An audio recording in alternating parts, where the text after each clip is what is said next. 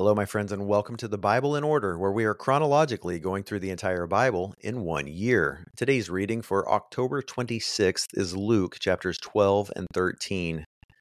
People are gathering together by the thousands to hear Jesus teach and preach and watch him perform miraculous signs because they were desperate for something different. They recognized the hypocrisy of the religious leaders, and that's why Jesus says in this passage to his disciples, "Beware the leaven of the Pharisees." They say one thing in public, but they do something else behind closed doors. They teach or preach a good message, but it doesn't come from within them. It just sounds good. There's no power in it. And so the people have been left spiritually hungry, like sheep without a shepherd, not knowing which way to go. Sounds a lot like our society today, where so many people heard the gospel their entire life, and yet they don't know the power of God. This is why Jesus says, "Beware the leaven," or the yeast of the Pharisees, which is hypocrisy. And nothing that is done in the dark will not have a light shown on it. What you've whispered in an ear in private rooms will be proclaimed on the rooftops. Don't let this hypocrisy even come into you. Just like when you make bread and you have this big batch of dough, if you get a little yeast in that dough, the entire batch becomes affected by it. Don't even have a little hypocrisy. Be careful who you fear. Don't fear people. Don't fear the one who can take your life. Fear the one who judges your soul and determines where you're spending eternity. Doesn't God take care of the sparrows? How much more will he take care of you? He'll take care of you. What are you afraid of?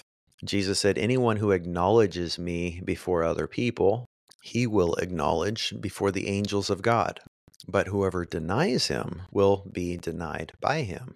Someone in the crowd asks Jesus, "Hey, can you tell my brother to share the inheritance with me?" Jesus' response is, "How is that any of my business? Who made me a judge between you and your brother?" And then he tells the parable of a man who is building up wealth and has nowhere to store it. And so he builds a bigger barn to hold all of the harvest. And then God speaks to him and says, "You fool, your very life will be demanded of you tonight. Don't store up for yourself riches that will perish, but be rich toward God, and he will pour out for you an abundant harvest in the eternal, where it does not perish, where it does not rust, where there is no moth destroying it." And it's not at all saying that he is against physical wealth in this world, but he's saying prioritize.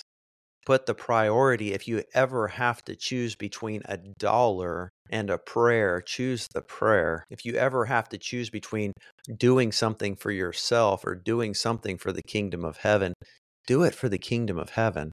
Don't forsake the kingdom to build your business. Seek the kingdom first, and then God will add it to your business. Where Jesus says, "Don't worry," it literally can be translated, "Don't care." Don't be distracted. Don't be anxious. Don't be troubled. Look at the ravens. Now, he was just talking about the sparrows a few paragraphs before, and now he mentions the raven. The raven doesn't have a pantry. It doesn't have a warehouse. It doesn't farm. It doesn't plant seed, and it doesn't harvest it. It doesn't store it anywhere. But God cares for the raven. He gives it food, clothes it. It has everything that it needs, and it neither thinks about the past nor the future. It just does what it's supposed to do. If God provides for the raven, the blackbird, how much more will he provide for you? Why is your faith so small? Of course, the obvious answer is we don't have Satan going after attacking the raven. The raven's oblivious. It doesn't have that purpose. But we are given the choice to overcome. We are overcomers. We are more than conquerors because we go through this battle. And at the end of our days, we will lift our heads and hear those words, "Well done, good and faithful servant," because we chose not to worry. And we chose to be generous towards the kingdom of God, knowing that He was going to meet our every need. Now, if Jesus tells us to do something and we don't do it, is that sin? If Jesus tells us not to do something and we do it anyway, is that sin? Does that mean that worrying is actually sin? There is no condemnation for those who are in Christ, who walk according to the Spirit. But you can't walk according to the Spirit and worry and dwell on your troubles at the same time. And so we have to make a conscious decision to say, "Father, I cast my cares upon you. Thank you for caring for me. Father, thank you for making me for your kingdom in the same ways that the lilies of the field are beautiful and gorgeous and well adorned and unmatched. And you've clothed them. How much more will you clothe me? Teach us how to seek your kingdom first. Father, help us to be a people who are ready and waiting for your return, like the servants waiting for their master to come back from the wedding banquet. Let us always act as if you could come at any moment, because you could if you chose. Jesus said, "Be ready, because the Son of Man is coming at an hour that you don't expect it." And it had to have been a little surprising to the disciples to hear him. They must have thought they were good. They'd been walking with him for 3 years, and he says these words, and Peter responds in verse 41, "Lord, are you talking about us or everyone?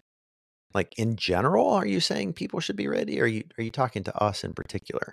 The Lord said, "Who then is the faithful and sensible manager his master will put in charge of his household servants to give them their allotted food at the proper time? Blessed is that one whom the master finds doing his job when he comes. Tell you the truth, he will put him in charge of even more things. From everyone who has been given much, much will be required. And from the one who has been entrusted with much, much will be expected."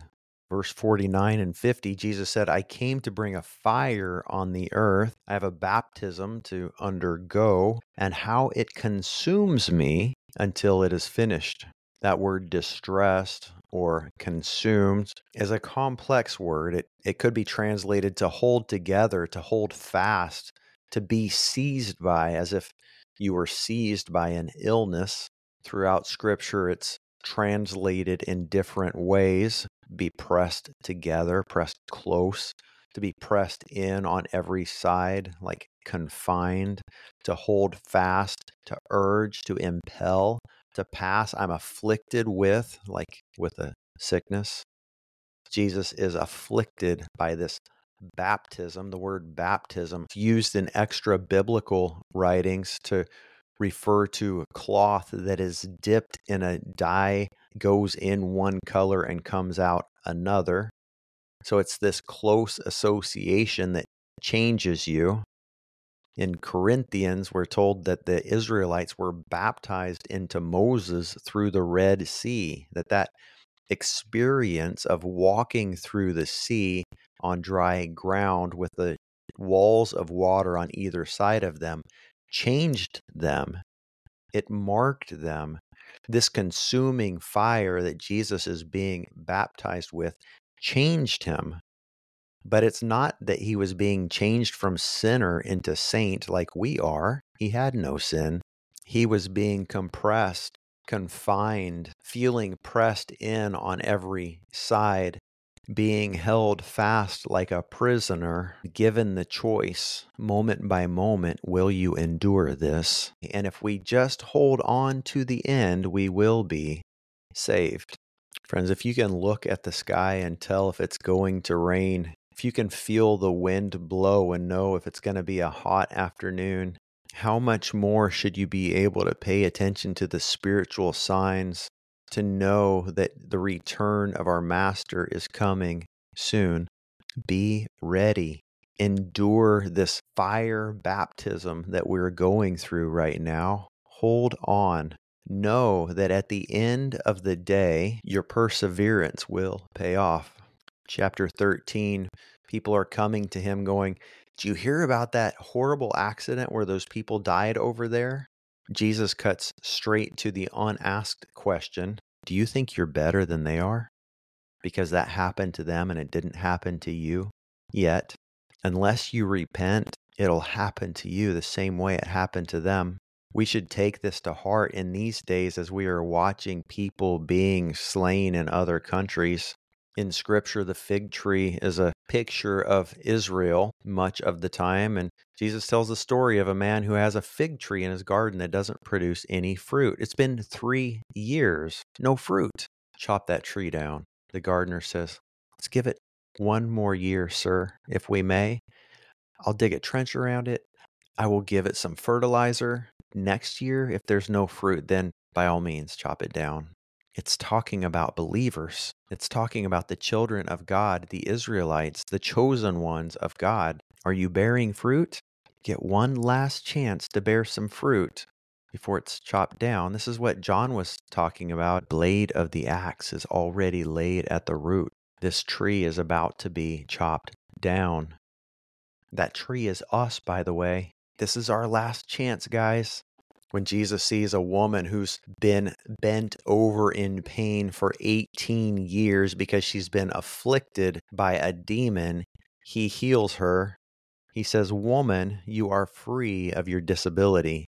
The religious zealots say, "How dare you do that? Don't you know it's a Sabbath? You can heal people 6 days a week. Don't do it today." Jesus responds again, "You hypocrites. Which of you, if you have a donkey, you don't go and tie it up or let it go? How much more should this woman who's been tied up, she's been bound for 18 years, how much more should she not be set free?" He humiliated his adversaries, but the whole crowd was rejoicing over all the things he did. Jesus' teaching was so revolutionary that in verse 23, somebody came to him and said, "Lord, are only a few people going to be saved?" It has the connotation that I thought this was good news for the world, and yet it seems so exclusive when you teach it, when I listen to the words that are coming out of your mouth. Jesus' response is, make every effort to come through the narrow door. Don't do what the world is doing. Don't think that because everyone else you see is going that way, that that's the right way to go. Those people who are all going their own way, who are following each other, they're not going to enter into my kingdom. When I return, they're going to say, "Hey, let me in. I was one of your people. Let us in. Remember, we ate and drank with you. You taught in our streets. We welcomed you. Remember us." And he's going to say to them on that day, "I never knew you. You guys do evil. Just get away from me." In verse 34, Jesus laments over Jerusalem after he has said that he's got to go there because that's where prophets die. He knows the end is come. He knows that they will not repent and they will not accept him. They will not allow God to do the work God wants to do. And you can hear the voice of Jesus strain, "Jerusalem, Jerusalem, who kills the prophet and stones those who are sent to her. I've often wanted to gather your children together, but you were not willing. Your house is abandoned to you." I don't know about you, but I would not want to live in a house that God himself abandoned, that God left it and said, "There you go. It's yours now. You take it." Wherever he goes, I want to go. Whatever he says, I want to do.